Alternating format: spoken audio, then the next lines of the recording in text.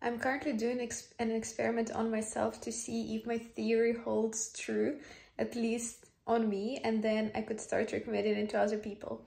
As you know, I've been a big proponent of the healthy diet and saying how much diet actually impacts not only how we feel physically, but also how we feel mentally, the clarity of our thoughts, how happy we are, etc. Diet is a huge factor.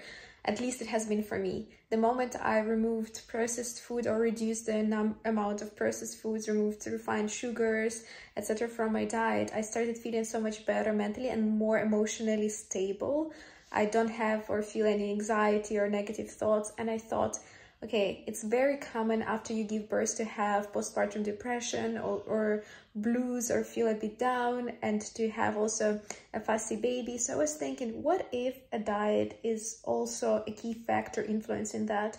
And now I'm eating super clean, so I'm not eating any sugars. And so far, I didn't have any moments when I felt down. I felt quite emotionally stable, even though I have a lot of sleep deprivation or disrupted sleep. And also I noticed that the baby is being influenced by what I eat and how I feel so much.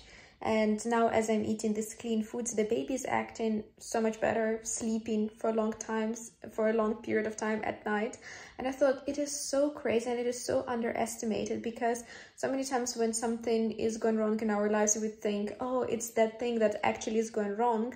But actually it could be influenced so much more than we think by what we eat. So I would really recommend for everyone, because there's not really a diet that would work for everyone, but just notice how you feel after you've eaten and how a certain food makes you feel, because sometimes the impact can be not necessarily that day, but the day afterwards or afterwards you can feel that impact. I hope this episode helps you to have a better life, and I hope that I'll see you in the next episode tomorrow.